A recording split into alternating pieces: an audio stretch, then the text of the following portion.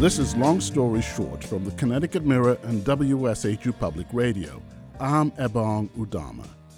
Are Connecticut fiscal guardrails squeezing out state spending on core programs like education, healthcare, and social services? Our volatility program alone, one of our savings guardrails, just that one, has been saving an average of $1.3 billion a year. It's questionable whether all of that is unstable money. That's Keith Phaneuf, the budget reporter for the Connecticut Mirror. He's done a deep dive into whether Connecticut's 2017 fiscal guardrails are keeping us safe or paralyzing us.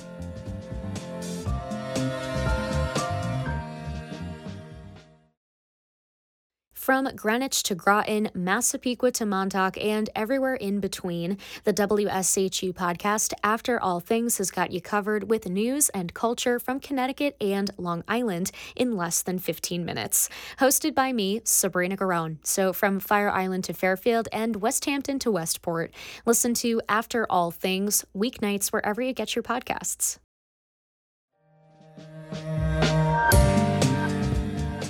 Keith, you've done a deep dive into Connecticut's 2017 fiscal guardrails. Are they keeping us safe or are they paralyzing us? It's kind of a little bit of both. The common mantra you will hear from the folks who love the guardrails is they're doing a great job. And I think it's undisputed they're doing a great job if you're judging them by, say, the rainy day fund. In a relatively short time, we went from having relatively little in the reserve to more than $3.3 billion.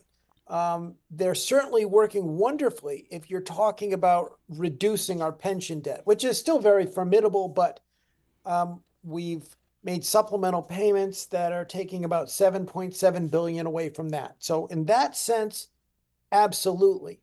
But I think what I found working on this is that legislators have broadened the criteria by which they're judging those guardrails. And what they're finding is that because of the way they're calibrated, and I just want to quickly expound on that in just a second, they are taking away necessary dollars from core programs. And the reason I say the way they're calibrated is this is not a debate about should we repeal the guardrails any more than if you were hot in your house in the winter, you would throw out your furnace. You might lower the thermostat, but you're not going to throw out the entire system. I think some legislators feel that the guardrails and the mandatory savings programs in them are not only forcing the legislature to save volatile revenues that might be too dangerous to spend because they might only come in certain years. It's actually also forcing them to save stable revenues that come in year after year and that are needed, particularly since the pandemic. That's very interesting because I saw the analysis that you did there because the figure that was picked in 2017 was a little bit over $3 billion, right? It was considered as the volatility. Anything over that would now go to pay down the pension debt. How did that number come about, and why should we stick to that number? Or is that the real number we should be using? As usual, Ebong, you cut right to the heart of the matter. And I don't mean in my answer to you to vilify the 2017 legislature just from some historical context. They were battling from early February until Halloween to adopt a new budget. And at the end, they were really pressed for time. There were some concerns that then Governor Malloy might even be withholding some municipal aid if they couldn't get a budget together. So they wanted a budget with new savings program. And they said, okay, we can agree on what revenue streams are volatile. These are quarterly income tax receipts tied to capital gains and dividends, certain quarterly business tax receipts from a category where a lot of hedge funds are located.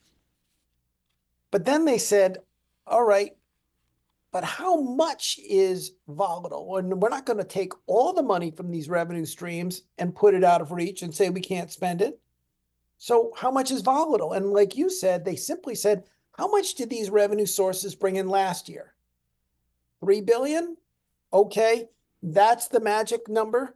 That's the threshold. We'll adjust it annually for the growth in income, but that foundation is where we're starting from, and that's what's key. And what we found looking at it historically is it turns out 2017, the year they picked, was really an outlier year. It was you could make an argument from a fiscal standpoint, it was kind of a sickly year for the state budget. And we kind of define that as a typical year. That's a year of good health, and anything that can beat that, we can't spend that extra money. Well, it turns out it's pretty easy to beat that threshold. Wow. So since then, we have been getting a lot more than that. And that money has been going to pay down on our pension debt. Now, that isn't that helping out? Doesn't that free up some more money for us to be able to use in the budget? It absolutely does. By paying down the pension debt, we have probably about 650, I want to phrase this correctly, about 650 million more each year to spend than we otherwise would. That is not the same as saying it went down 650 million from what we paid last year to this year. Because of all of our poor savings habits when it comes to pensions, we built up pension debt over 70 years. Our required payments are going up and up and up. We've smoothed them out somewhat and stretched them out over longer periods, but they're still going up. So even with the savings you just pointed out, our pension contributions are not year over year going down. They're just not growing as fast as they otherwise would. So that's a good thing. But the point is, we're going to be doing this exercise. We're going to be working on this pension debt until about the year 2050. Wow. So at some point, the state is going to have to deal with that and try to figure out, do we still have enough money for core programs? And while, as you pointed out, it carved out by paying down the pension debt about 600 million in extra spending room that we wouldn't otherwise have, our volatility program alone, one of our savings guardrails, just that one, has been saving an average of 1.3 billion a year. It's questionable whether all of that is unstable money. Again, I don't think people want to abandon the savings programs. It's simply a question of, do we have to save at the same very aggressive pace, or could we modestly scale back the savings, still be ahead of the game, and put some more money into education, healthcare, and social services? Now, you asked Governor Lamont about this, and he has been a stickler for sticking to the guardrails as they were crafted in 2017. What's his explanation to you?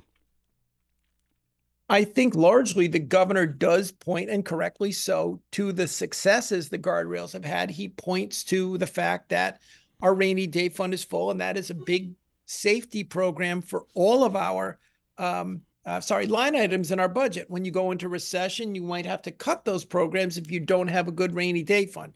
So that's certainly been very important. It's also significant, as he points out, that we paid down all this pension debt.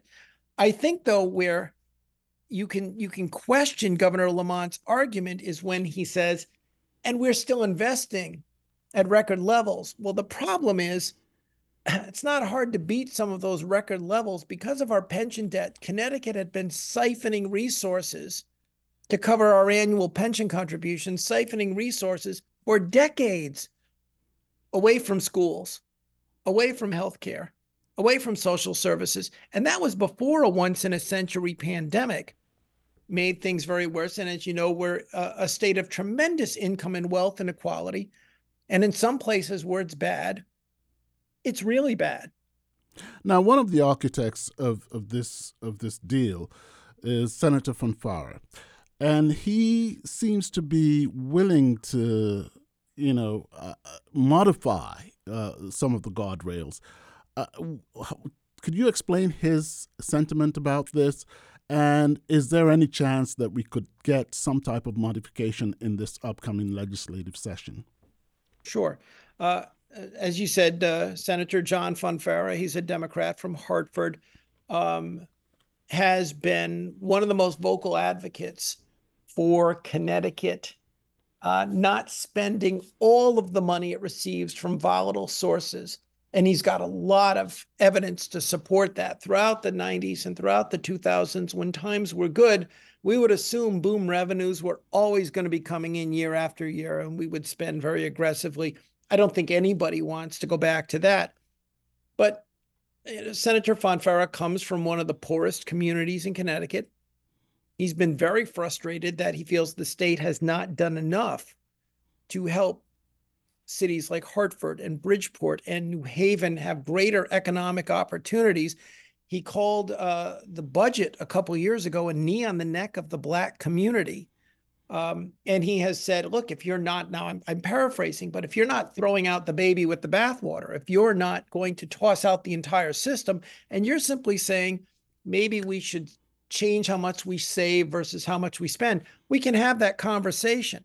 I don't think he's looking for wholesale changes, but if there's something reasonable that's going to help communities prosper more by investing in them, I think then you can have that conversation with them.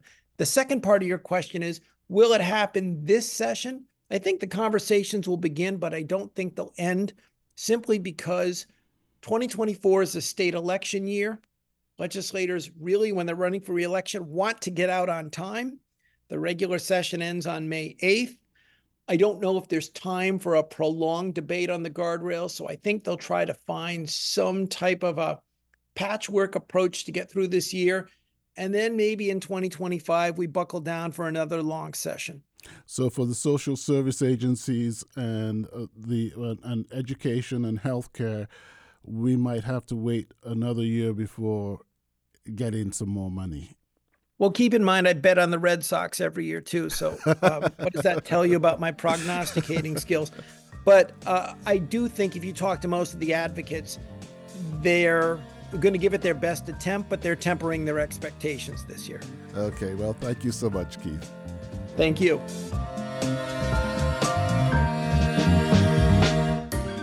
Long Story Short is hosted by me, Ebong Udoma, and produced by Molly Ingram. Harriet Jones is our editor. WSHU's Alicia Daddario and the Connecticut Mirror's Gabby DeBenedictis are our digital team.